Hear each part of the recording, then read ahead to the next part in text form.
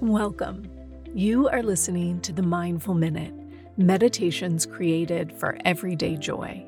I'm your host, Meryl Arnett, and my passion is making meditation accessible and enjoyable. This podcast is recorded from my live Monday night meditation class, where we have a brief discussion followed by a guided meditation. If you would like to access these meditation practices as standalone audio files for your daily practice, please subscribe to my newsletter at merylarnett.com. It's free, and you'll receive a new mini meditation each week, along with behind-the-scenes content and bonus material for each podcast episode. All right, let's grab a cup of tea, a comfy seat, and settle in for today's practice.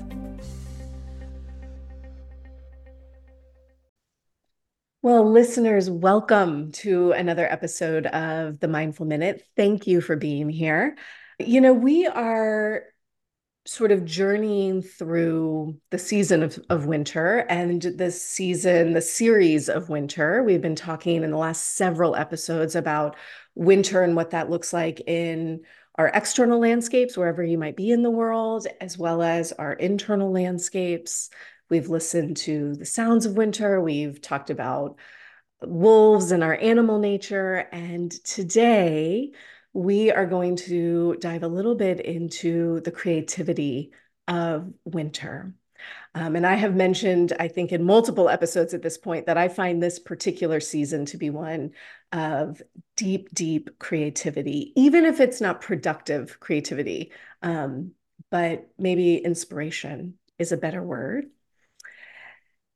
And because I find that I'm sort of constantly creating new stories and new meditations, I also am constantly looking for sources of inspiration. And I have a pocket full of places I go when I'm like, I just need a little bit of wonder, a little bit of joy or beauty.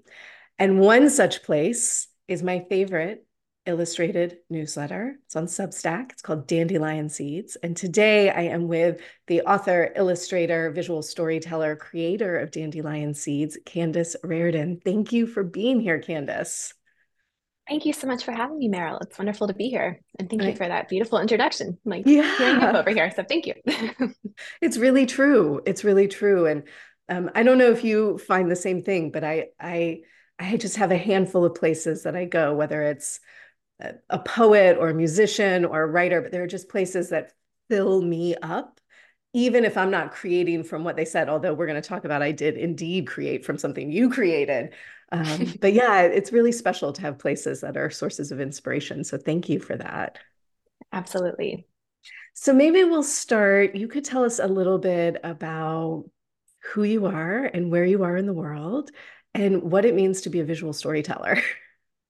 I love that question. No, I mean, you put it all so beautifully. I'm a writer and artist, and I've had a lot of different iterations, I think, of how I have expressed myself creatively in my very wandering professional path that I've taken. And the latest iteration is Dandelion Seeds, an illustrated newsletter that I started a year ago. I love the question where I am in the world because the answer to that has changed recently. And so I'm very excited to share that up until last summer, I lived in Uruguay in South America, which is where my husband is from. I was there for 7 years. And last June, we uprooted ourselves and moved to Belgium, to the beautiful city of Antwerp. My husband is an architect. That's one of the things that drew us together, was that we have a lot of shared creative passions and interests. And so he is an architect, and one of his dream studios is here in Antwerp. And so last year he decided to just kind of go for it and apply to them. And they hired him purely through Zoom interviews. And we thought, okay, we're gonna move continents with a toddler. And I was also pregnant at the time. And so we moved our family here to Belgium. That is so incredible to me. I have to tell you, this is an aside, but many, many years ago at this point, I mean, before my son was born, so like 10 years ago, maybe, my husband and I took a trip to Argentina, and we did a day trip into Uruguay. And to this day, it is my most favorite place I've ever visited in the world. And I That's just love that amazing. you lived there for 7 years. That makes me so happy. I would totally live there. It was stunningly beautiful, stunningly beautiful. I love hearing that. Yeah, That's awesome. yeah. Love that. Um, you know, I'm sort of leaping all over the place, and I apologize for that. I was really excited to talk to you, and that means I don't get very organized when that happens. I'm here for the leaps. Let's go. You Where are know, we going next? one of the things that really strikes me is often in your newsletter, you mention collaborating with your husband, which I Mm. sort of love. And I would love to hear just a little bit about what that's like and how that evolved to be as it is. It's really a cool thing. Yeah, I mean, as I just said, that was really one of the things that brought us together. We met in Norway, in an artist house in the very far north Mm. of the country. And we just sort of started to have lunch together every day and we had dinner. And at one point, in one of our meals, he mentioned that he had packed a sketchbook with him for his trip, but that he hadn't used it yet. And I was like, I'm a sketch artist. Like you need to be sketching. And so we both had these moleskin pocket sketchbooks. Mm. And so I went and got mine and showed it to him. And he said that really inspired him. And so then he started to sketch on the rest of his trip. And we both love photography. We both play guitar and love music. And so that was really just this unfolding of like just kind of seeing all these different points that we connected on. Mm. And it just really led very naturally from there to where now I've mentioned before in Dandelion Seeds, like there isn't a word I write that he doesn't hear, poor guy. Like he hears everything multiple times probably. His big joke is that it'll be like 11:57 at night and I'll be like, can I read you an essay? And he's like, no, not an essay, please don't. So after like I'm getting better at like catching him earlier in the night. Mm. Um, he just at certain points when I've worked on different projects, one time I went to Singapore to paint a mural in the office for Uber there. And the woman that hired me to do that project, she was like, so what does your husband think of you? You know, came from Uruguay to Singapore. And I said, to say that he supports me is like the understatement of the year. It's like he's in the trenches with me creatively. Mm. He just gets me and gets what I love to do and gets the kinds of ways that I love to express myself. And so he was the one that really was encouraging me to start Dandelion Seeds or to start some sort of creative offering. When I started Dandelion Seeds, my firstborn daughter was 9 months old, and I was really just sort of itching to start creating again. And I was like, I don't know how. Like, I'm a full-time mom. Is there room in my day to be creating at all? And he was the one that was like, you can do this. Like, you can Mm. find new little pockets to be creative.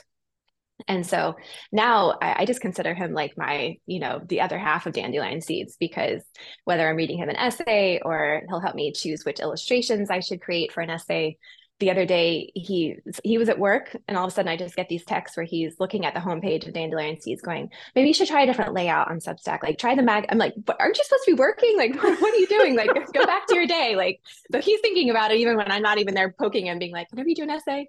And so it's the greatest gift, really. Mm. He's my partner in multiple senses of the word, really, not only in life and in our family, but a creative partner that I couldn't imagine now. I can't create without him, really, I because he love that. just helps everything evolve in ways that I couldn't have anticipated, really, which And I'm so grateful for. yeah, and I think it really highlights something so important for all of us to sort of realize in our own creative pursuits is that we don't create in a vacuum. And I think No, it's easy to think that you do, right? Like, I'm going to sit at this desk and I'm going to write this story or this meditation, but it's not a one singular moment that you're alone creating. It's all of these moments in our lives that bring us to the point where we put something on paper or speak it or cook it or whatever your creative expression is, right? no, even like a garden in the winter, Mm. the essay that kind of brought us together. That all came about because of him. It was on one of his like a work visit with his new job here in Belgium. They got to go. The entire studio was invited to the the office, but even better than that, the private gardens of this renowned Belgian landscape architecture firm. Mm. And it's called Wertz International. And so it was the founder of that company, Jack Wertz, who he so Jose came home that night after this visit, and I'm like, tell me about it, show me pictures, just kind of think like, tell me about your day. I can't wait to hear about it. not expecting what he was about to tell me. And so he shows me all the pictures from the day. And then at the very end, he goes, "So wait until you hear what Jacques Wirtz is famous for saying." He goes, "He used to say, a garden that is not beautiful in the winter is not a beautiful garden." He Mm. goes, "What do you got to write an essay about that?" And I was like, "Oh my gosh." Like, so now he's like not only helping me create, but kind of helping me find the sparks of what even to create. And Oh. so I credit him. That entire story came about because he's like my little scout as well, like out in the world, like kind of finding finding new story ideas hidden wherever they And are. and that story, so you mentioned that story is what made me say, I have got to talk to this woman for a handful of reasons.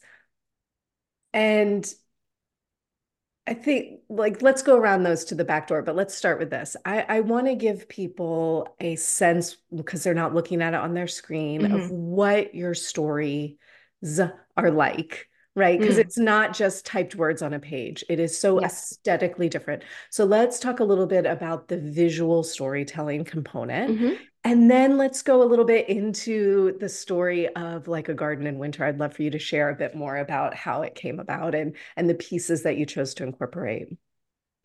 I love that. So visual storytelling, I really, when I first started out professionally as both a writer and as an illustrator, they were just separate endeavors for me. You know, I would have these writing projects that I was working on, whether it was a book or an article or an essay. And then would take off my writing hat and put on my artist hat and would work on illustration projects, whether that was a book cover illustration or, you know, a mural, any different kind of thing. Um, and then it was in 2017, I think, that an editor from Longreads, a storytelling site, she reached out to me and she said, "We're wanting to start publishing more illustrated essays." And I was like, "Tell me more about this." You know, I had not really read a whole lot of them, didn't know what that entailed, what they could look Mm. like. And really, I credit this wonderful editor for sort of opening up my imagination and helping me realize that I can wear both of those hats at the same time, that I can both tell a story through words and through illustrations. And so, what we decided to do, this first essay that I wrote for her was called Home is a Cup of Tea. And I hand lettered the entire essay. And it was almost 3,000 words long, I think, which Mm. I had never seen done. Like I'd seen illustrated essays that were a lot shorter, where they were all hand lettered. Jose, again, my husband and I were like, what if we hand lettered a literary essay? Like, that's not something you really see done, but like, let's just go for it. Mm. And so these essays, I hand letter them with a digital writing tablet that I plug straight into my laptop into Photoshop. And I'm able to Wow. hand letter every word and kind of arrange it on the page. And then I create what I call vignette illustrations. So they're not kind of these, you know, big full screen or full scene illustrations, but I'll choose elements from a story. So for Home is a Cup of Tea, it would be the different types of Mm. teas that I discovered around the world, or, you know, mint leaves from Moroccan mint tea, that sort of thing. And I really weave them together. I try to make it very fluid on the page. And so there's the hand lettered text, and then they'll be embedded with a vignette illustration. And I really want to kind of make it feel very personal so that when someone is reading it, they almost feel like it's a letter from me that I've written to Mhm. them, that it's not just, you know, a block of text, that there's this personal touch to it. And I hope it's more inviting that way, that when you open up one of the illustrated essays, that it feels like you're reading, I don't know, a page from my journal almost Yeah. is It what I'm setting out absolutely to try to do. it absolutely does. And it made me, I mean, I really feel like I know you and I don't know you at all, but I'm like, I totally know her. I like read you, I read everything you write, I and love you that. and you put out a newsletter a week, right? Is that I correct? do. Which Yes. blows my mind. I mean, that's hard. I put out a newsletter a week, but I type it and it's still hard. It's still hard to do that. So that's unbelievable. And listeners, side note, if you're listening, there will be links in the show notes to that specific story. Home is like a cup of tea, which I love, as well as dandelion seeds. And if you go over to YouTube, then I'll have some imagery. So you'll be able to see Oh, as we're very fun. talking, if you're okay with me sharing. Absolutely. I love that. So side note for listeners, be sure you check that out. All right. So your husband goes to this incredible garden and brings home this quote.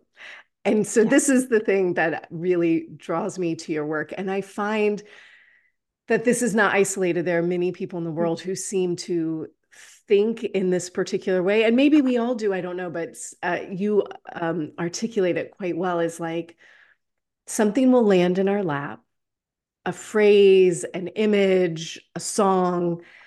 And for whatever reason, you're like, this, I Mm-hmm. must pay attention to this. Mm-hmm. And it's not that you then tell the story of the landscape architect and his, it's not that, right? It's that that one phrase pulls all these other disparate stories and threads together, and you create something entirely your own. And I find the same way when I create meditations. It's I read I mean, I hadn't even read the whole essay. I read the title and I was like, this, of I love that. course. Right. And so, and I was in a course a couple of weeks ago with a woman who was writing about women's roles in Eastern European towns, like in the early 1900s. Hmm. And she's telling the story of, she's a historian, and this is her focus. And she was telling the story of how this came to be her focus. And it was literally the same thing, like a professor in a class made one aside, and Mm-hmm. she was like, that. And I was like, oh, yeah, we think alike. Cool. So I would Wow. love to hear about the evolution of Like a Garden in Winter. Well, I love how you just put that it's like an invitation to pay attention Mm, to something. And so that was really, I want to say that his visit to this garden was maybe back in September. And I didn't start writing the story till late November, really. And that whole time I was just sort of mulling over this phrase where I just kept asking myself, what does it mean to be like a garden in the winter? It was like a Buddhist koan. Like I just mm, kept returning to it. It was this invitation. It was a mystery. It was a question I didn't immediately know the answer to, which is always a lot of fun. And like, I find that really love to kind of dive into something that I can't immediately answer, where it's like just an invitation to go on a journey with a question, really.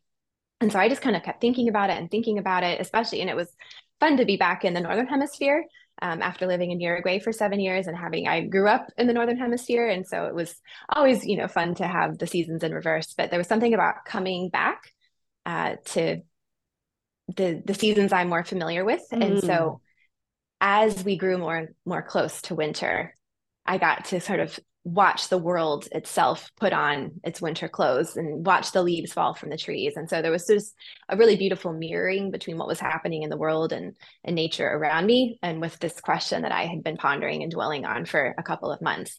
And it really just, I think when you have a question like that, the universe starts to help you answer it and just sort of kind of give you little clues to what the answer to that question is. And so mm, as I wrote in the essay, there was just this one night where I was laying in bed and again began to think about that question. And I started to think back to right on our final days in Uruguay before we got on the plane to go to Belgium.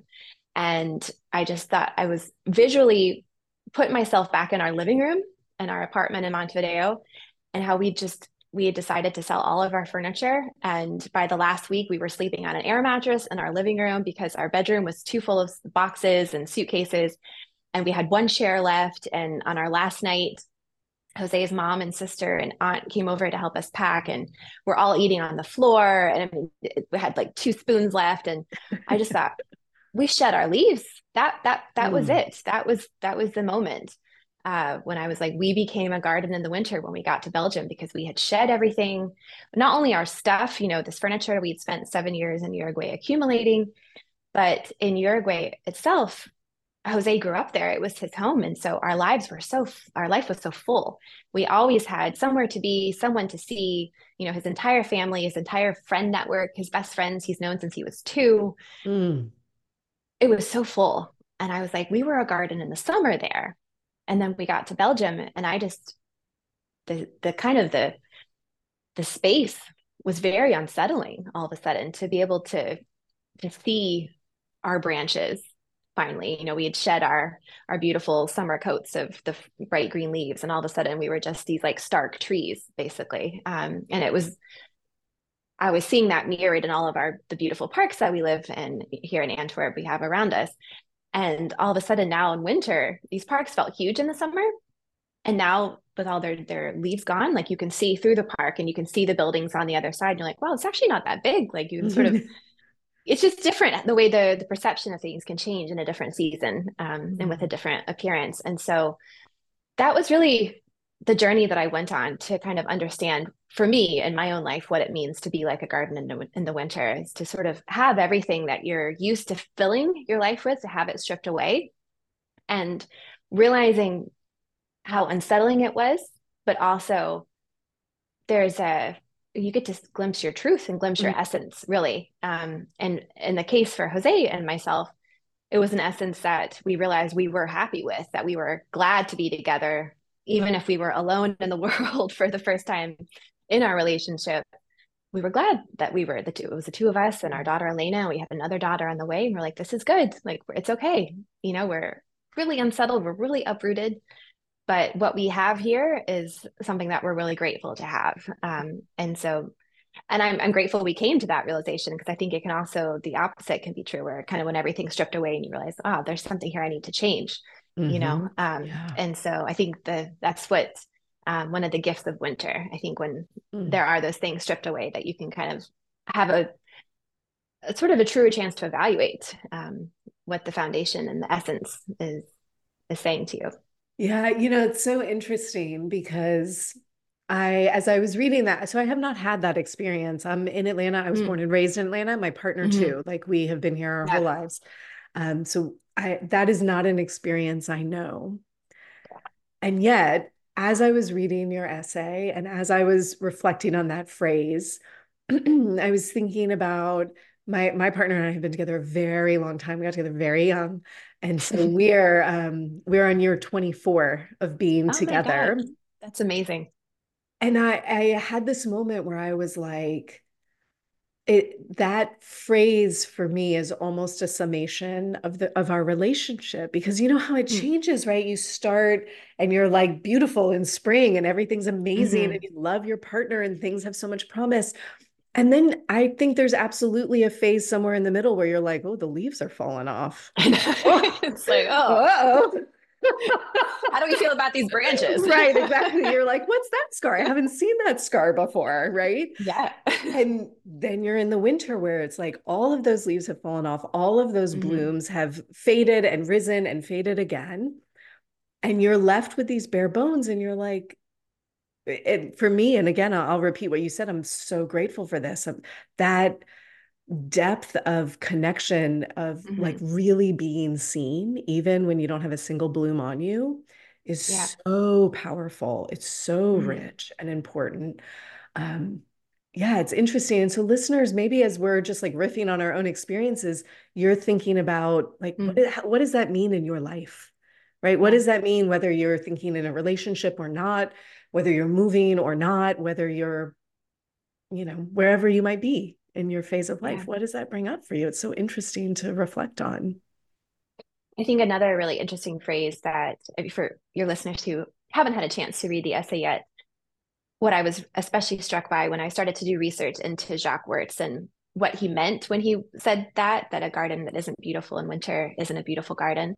It was what inspired him and the firm to this day. They still do this. They use a lot of hedges and trees, in their designs. There's not a lot of flowers or things that change a lot through the seasons. And Mm, one of the articles I read about him said that they use trees with strong branch systems that hold their shape even when there aren't leaves there. And so that phrase also kind of became another sort of koan for me as I was reflecting on what it means to be a garden in the winter. Was like, what does my strong branch system look like? What does that, mm, what is my shape even when kind of all of the external, color in life has fallen off? Where am I still standing strong? And so yeah. just thought I would share that phrase as well. I love that. And so you mentioned koans twice. So let's veer a little bit into the contemplative. And I know you have Mm. your own mindfulness practice, and I know you've done some work with Calm, which I really want listeners to hear about. So tell me a little bit about how mindfulness shows up in your life, what that looks like. Absolutely. I think I was exploring mindfulness before I knew it was called mindfulness, and before I knew that there was this sort of very, intentional way to be more mindful. I was a traveler for a long time. I traveled full time in my 20s. That's how I got my start as a writer, was as a travel writer. And my start as an artist came because I started to carry a sketchbook with me when I was traveling. And that one sketchbook really opened me up to what it means to be more mindful. Um, Sketching was my first sort of way of becoming more present, Mm, basically. Because when I used to travel, but even just in my day-to-day life, was always constantly running and running after the next story, asking myself, "What's the story? What's the story?" Kind of projecting forward. And what I immediately fell in love with sketching was just be here now, just be here mm, in this moment. And my very first travel sketch I ever created was in Portugal. And I was sitting on the banks of the Douro River in Porto. And I did my first sketch, and then I literally journaled right after that. I said, I feel like for the first time, I've become the camera where the aperture of my mind is opening up, and the photo, the place is being impressed on me and not just on, I grew up with doing film photography. So the metaphor was, I'm the negative, I'm the one that's being imprinted mm, with the impressions of this place. And so that was really my gateway into mindfulness, was sketching, because it was the first kind of mindfulness practice that taught me how to just be here and now and not be always looking ahead at the next place I needed to visit, the next story I was going to try to pitch, or the next story I was going to try to write. And it evolved from there, really, where mm, I then discovered meditation kind of after the fact, was like, oh, I can also have the same feeling of presence without a sketchbook in my hands, that I can discover presence just through my own being and my own body, as my own breath as mm. well. And then after that is when Calm reached out to me about starting to write what they call sleep stories. And so it felt like just another natural extension, Mm. something that I had already discovered and already was really taking a place of great value in my life. And then I got to sort of journey into mindfulness professionally. So yeah, that's a brief little Yeah. sojourn through. I have been thinking a lot about, I have taught meditation for so many years at this point, and I really believe in its capacity to allow us to be well. Mm-hmm. And I have really noticed, particularly, I think, since 2020, a common refrain of like, I am meditating and I am still unwell. Like, I am Mm-hmm. still feeling anxious. I am still dealing with fear. I am experiencing these more intense emotions. And I've been paying attention to the things that come together to create a sense of wellness or balance that isn't just meditation. And I'm really working this year to make sure I incorporate this in the podcast too, is like it's not only this one thing that allows us to Mm-hmm. be well. It's not only sitting on a cushion for 10 minutes or 20 Mm-hmm. minutes. There are all these other pieces. And this phrase has stuck with me for quite a while. It came from one of my teachers, Chanti Tacarante Perez, who's also an artist.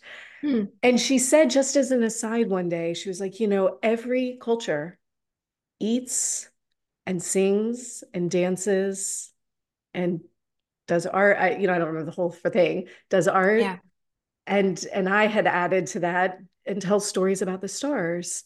And Mm. since then, I have been thinking about like these are pieces that make us well. I'm not an artist. I cannot even draw a stick figure, right? But there is something to being creative. There is Mm. something to connecting to nature, to eating food that is ancestral or local or feels good for Mm-hmm. your body. There's something to singing. So, as you were talking about sketching being this first connection to mindfulness, I really Mm. feel that. I feel that. And I invite that for our listeners to think about is it's not just sitting on a cushion. That's a piece of it. Don't ignore it. I want you to do that. And there are other threads to weave into that. Yeah. It's also something I've learned since becoming a mom over the last Mm, 2 years. I read a really interesting book called Domestic Monastery, where I'm blanking on the author's name at the moment, but they explore this idea that since becoming a mom, I don't have the time all the time to to sit down and, do the formal Hmm. meditation practices. But something they say in this book is that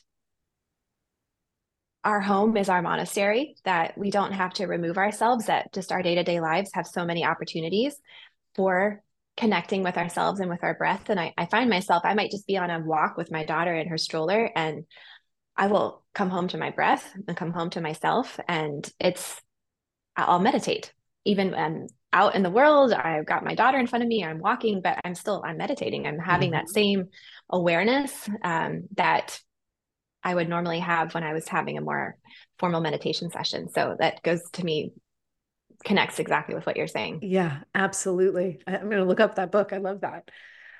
What goes into writing a sleep story? Tell me about that process. So what I loved about it was because when I was a travel writer, like I mentioned just a few minutes ago, I always felt this pressure to find the story, to find the angle, to find, one of the things travel Hmm. editors want to hear is they always want to know why now. So, okay, so great, you went to Porto, but why should people go now? What's the new angle? Oh, there's new ways to try port in Porto, those kind of things. I always felt so much pressure to meet that. And when I first started writing for Calm, it felt like I just got to take this giant breath of fresh air and just write about a place because it was beautiful and there was something about it that maybe it was interesting, but I didn't have to sell it necessarily. I just had to transport people there, which is always why I fell in love with travel writing in the first place. And so I should say in sleep stories, there are different kinds of stories that Calm writes. So they have fiction stories, they have more imaginative tales, but I would write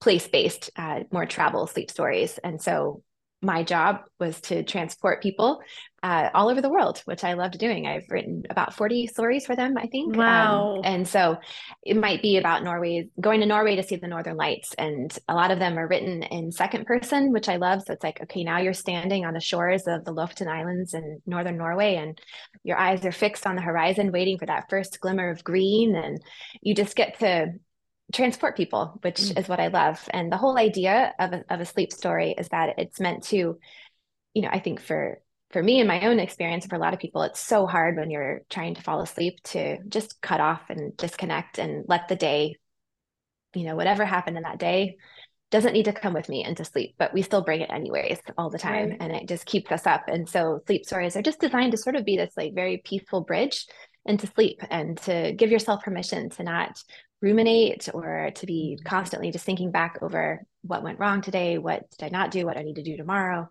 Just, you don't have to think for just a few minutes and just be taken somewhere beautiful, Mm. and somewhere that maybe has something to teach you. I always loved when I got to kind of write about a really fascinating aspect of a place. And there's kind of like a gentle, not educational, but like interesting aspect. And so, yeah, that was why I love writing sleep stories for Mm. that, because it just sort of took the pressure off a place. I just got to celebrate it and make you discover why I love Norway or Colombia or Thailand. Oh, I love that so much. And I love the reflection of like taking the pressure off content, right? Whatever that is, Yes, whether you're yes. the person ingesting the content and like feeling the Hmm. need to make it meaningful or make it make sense for you, Hmm. or you're the one creating the content. I love this idea of like allowing there to be air, breath with woven in Hmm. that. That's really lovely. Which I think is what I am very grateful for with Dandelion Seeds as well, is that Mm. again, it's given me a home for the kind of writing and stories that I love to tell the most, where there's no pressure on these stories. There's stories that I would never ever be able to sell anywhere. It's like I wrote an illustrated essay about going to pick walnuts with my daughter in one of our new local parks here in Antwerp. It's like that story would never be sold. Like it's why now? I don't know, because it was a beautiful moment with my daughter. Yeah. But it's the things that, to go back all the way to the beginning of our conversation, it's those are the moments that I feel called to pay attention to and to share with people. And so I was grateful for the many years I spent writing for Calm, and now I'm grateful to have Dandelion Seeds, to sort of celebrate the more quiet moments that don't often get airtime Mm. in more traditional outlets. And because of that, it invites us into our own space of mindfulness, I think. Hmm. You know, one Yeah. of the things I've really struggled with, I think, particularly in like, I'm going to call it the wellness world, is Mm-hmm. there is also such an angle of like, do this thing. Let me tell you the Mm-hmm. one trick that's going to make everything better in your life. You only have to X. Mm-hmm. And that's such a miserable feeling to ingest, Mm-hmm. right? I have to do this thing now. Oh no. And in dandelion seeds, there's nothing I need to do, right? Mm. There is no like, go do this thing, go buy this thing, fix your life in some way. No, it's like, let's think about tea today. Yes, I would Yeah. love to think about tea. Thank you Mm. for inviting me to reflect on picking up walnuts. It Mm-hmm. is so spacious. And I Mm. also like there's almost a sense of meandering, right? And so Mm. you shared like a garden in winter, and then you followed it up with blooming in winter. Tell us a little bit Mm. about how this progressed, or what else was percolating in your mind, even as you shared a singular story. Yeah. First of all, I just want to say my eyes are so full of tears right now because that was just so beautiful. So thank you. And just quickly before getting into bloom in the winter, I love what you said because it's something that I notice a lot when people write to tell me that what they appreciate about dandelion seeds. They'll often say things exactly like what you just said, like, "Oh, it helps me feel more present," or Mm. it uplifts me," or it's like I feel calmer. And I'm realizing it's sort of like this ninja mindfulness. It's like perfect. like I had no agenda with starting this, but I'm like it's everything that I used to do with calm is sort of kind of like remanifesting itself very naturally. And I love that it's not something I set out to do, like write these stories that help you feel more mindful in your day. Right. But it seems to sort of be kind of what's happening organically, which makes me very happy because it's something Mm, that mindfulness is such a big part of my life. And so I love that these stories sort of are having this not unintended, but or unforeseen, um, sort of a gift mm, for people to enjoy. So I love that you said that. But yeah, bloom in the winter. So when I do my illustrated essays, I always write the story first because I think I love being both a writer and artist, but I think secretly in my heart will always be writer first. It's just sort of what mm, I identify with the most. And so I always write the story first, and then the big question comes of, okay, what do I illustrate to bring it to life visually? And when I finished writing Like a Garden in the Winter, and Jose, because he's my art director as well as husband, we were sitting there talking one night. I'm like, what should I illustrate for this story? And everything that kind of the more obvious choices just weren't resonating with me. Where I was like, I don't want to paint branches, like empty branches devoid of leaves, or we had this idea to like show the same tree in four different seasons. And I thought maybe like fallen leaves, all the leaves that we mm, saw throughout autumn here in Antwerp. Oh, let's do a horse chestnut leaf and a beech leaf, and all these kind of like sort of dead things or things that had been stripped away. And I just that wasn't the place that I was in my life at that moment. I just gave birth to our second daughter a week before Christmas, and mm, so in the heart of winter, when things are being stripped away, I suddenly found myself sort of welcoming new life into our home and our family. And so I was wanting to celebrate that as well. And so I'd written this story about leaves falling from trees, but I was like, that's not really what I'm drawn to paint. And so the one image I did have in my mind that I just couldn't stop thinking about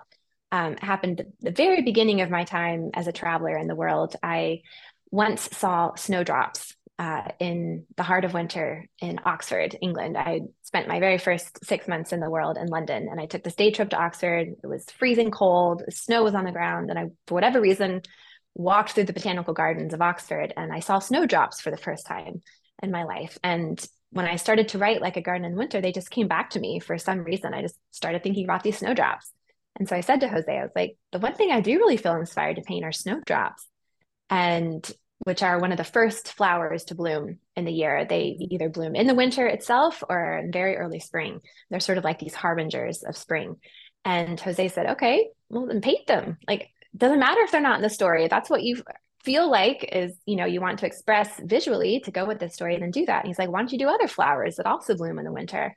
And it just became this sort of second hidden story that I was weaving through like a garden in the winter. And so there was the story itself, but then the illustrations are all of these flowers that I tried to put a lot of flowers that have meaning for me. And so there were the snowdrops, which I saw myself, and then there are spring star flowers, which are native to Uruguay and Argentina, Mm. which I fell in love with 2 years ago when I was pregnant with our first daughter. I got pregnant in winter. And so as I'm walking all over Montevideo, walking to my first appointments, the first ultrasound, I saw all these tiny little star-shaped, beautiful, like light purple flowers dotting the grassy hillsides. And I was like, what are these flowers? And so I put them in my nature app, took a picture of them. I'm like, spring star flower. What a beautiful poetic name. But they're also one of the first flowers to bloom in the year. Mm. And so I created this collection of 4 different flowers that bloom in the winter or in the early spring. And I just loved the idea, this kind of second story of even in the heart of winter, there are things that are still growing and are bringing color and joy to our lives. And I love that the story kind of has these like 2 messages now sort of woven through it. Beautiful. If you were to offer listeners sort of a mindful reflection, what would you Mm. offer them out of these stories? Well, I feel like what I've loved about learning about these flowers, and it's what I love about nature in general, is just I feel like it's just filled with metaphors and filled with meaning that we can learn from and draw from to bring growth and learning to our own lives. I fell in love learning about why these flowers bloom in the winter. That was the first question I started to ask when I decided that I wanted to paint them. I'm like, well, why do snowdrops? Why are they the first to appear? And I felt like each flower really had something unique to offer us, some unique lesson. And so what I would offer to your listeners is I have these 4 flowers that I illustrated for the story, and I put together a little image that I think you're going to share Hmm. um, with them. Is to maybe do a little bit of reading about them and see is there a flower that really speaks to you with where you're at in your own journey right now and the season of life that you're in, whether you're in a winter or maybe you're in a summer right now, if you're listening from the Southern Hemisphere. Um, each of these flowers has a really special story to tell, I feel like. So snowdrops, one of the reasons that they bloom in the winter is because they take advantage of all the sunlight that is coming down when the tree canopy is not yet filled with leaves. And so I love this idea that before life fills up, before the canopy is filled with leaves, what are you able to draw nourishment from at this moment in your life? For spring star flowers, they are bulb flowers, which I have recently kind of become fascinated with why spring bulbs bloom so early, is because they need what's called a chilling period. They need the cold of winter. They need like a shock of cold temperatures, some good old frosty mornings. And then when that first hint of warmth comes in, it wakes them up again. And so I just started kind of to think of my own life, like when have I needed a chilling period before I could grow, before I Mm. could bloom? Maybe for your listeners, like is there a moment in life when things got really cold and dark, but that was exactly what you needed for your next period of growth and flourishing? And then winter berries, I also, which are part of the holly family, I was very curious about them. Like what's going on there? And so they're one of the types of holly plants that lose their leaves and yet their berries remain. And so I just started to think like for us in our lives, are there things that we lose and yet there are also things that we hold on to even in periods of when the world seems really cold and dark and not a lot is going on. We're still holding on to this little moment of color and Mm. sustenance even. Because they're wet feed birds and deer, perhaps. I'm not sure, might be making that up, but I'm pretty sure I think that's what I read. So there's just this. I feel like each flower sort of has an invitation to think in your own life. What am I holding on to? What have I let go? What am I able to draw nourishment from, even when it seems like there aren't a lot of things to be drawing from at the moment? Mm. All right, listeners, grab your journals, answer those questions for yourself. So good. Candace, are there any projects or stories that you're working on that you're particularly excited about? Yes, and it's so fresh. Just yesterday, I think I've discovered the sequel to Like a Garden in the Winter, because here in Antwerp, we discovered there's this annual tradition of what's called a picking garden, um, Mm. where every January they choose big open square in the city, and they fill it with tulips. And so yesterday in the Opera Square, there were 100,000 tulips that were still attached to their bulbs. Speaking of spring bulbs, there were just rows, just imagine like a tulip field, but in a city. So there were just Mm. rows and rows of these crates that were filled with just one tulip after another that were still attached to their little bulb. And everyone was invited to come and pick 15 tulips for free. It was an initiative of the government to bring spring into the home and to celebrate the start of the spring growing season here in northern Belgium. And I was just ecstatic. Like I was in my element, just had my camera. I was just taking pictures of everybody, just soaking it all in. And that's kind of like my next koan to figure out is Mm. like, what was up with those tulips in the Opera Square? Like, why do they mean so much? And what was so amazing was both on our way to the square to see it happening, and then when we're leaving, just the sight of everyone in the city had tulips in their arms that day. Oh, it They were makes me just carrying cry. them. It was so powerful and so beautiful, and I don't know what it means Oh. yet, but I know that's what I'm going to be diving into the next few weeks. And I am so excited to kind of. It's very unintentional. I'm not even a gardener myself. I'd love to be. We live in the city at the moment, so I can't really do that. But this like kind of garden theme is really unfolding for this year, that I'm Mm. excited to just sort of embrace and see what the summer garden story is, because it seems to be a theme that's happening at the moment. So yeah, that's what should be coming next on Dandelion Seeds is figuring out what does it mean to be a picking garden full of tulips. Oh, I love it. I cannot wait to read it. Listeners, the link to subscribe will be in my show notes, so make sure you do that. I'm literally trying not to cry at that image. That's so beautiful. And I love, like, what does it mean to bring spring into your home? And Yeah. the meditation that I have been working on that's going to be released next week, listeners, is about snow melting and this idea that Mm, even under that, hmm. like hyacinth are pushing up, like there Yes. things are happening even when you can't see it. And I work a lot with nature sound recordists. Mm, And I didn't know that melting snow has like wow. an incredible sound. And I Wow. didn't know. I mean, I live in Georgia. We get very little snow here. So maybe other people are like, that's common knowledge. It is not for us Southerners. Sorry. Um, yeah. So beautiful invitation. Candace, thank you for taking time to talk to us today, for sharing some of your images and words with us. This was really special. Thank you. No, this has been a highlight of, I would say, the week or even the month for me. So thank you so much for the opportunity to connect. My pleasure.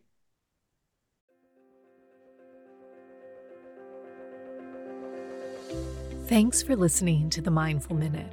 If you enjoyed today's episode, please consider sharing it with a friend or leaving me a review wherever you get your podcasts.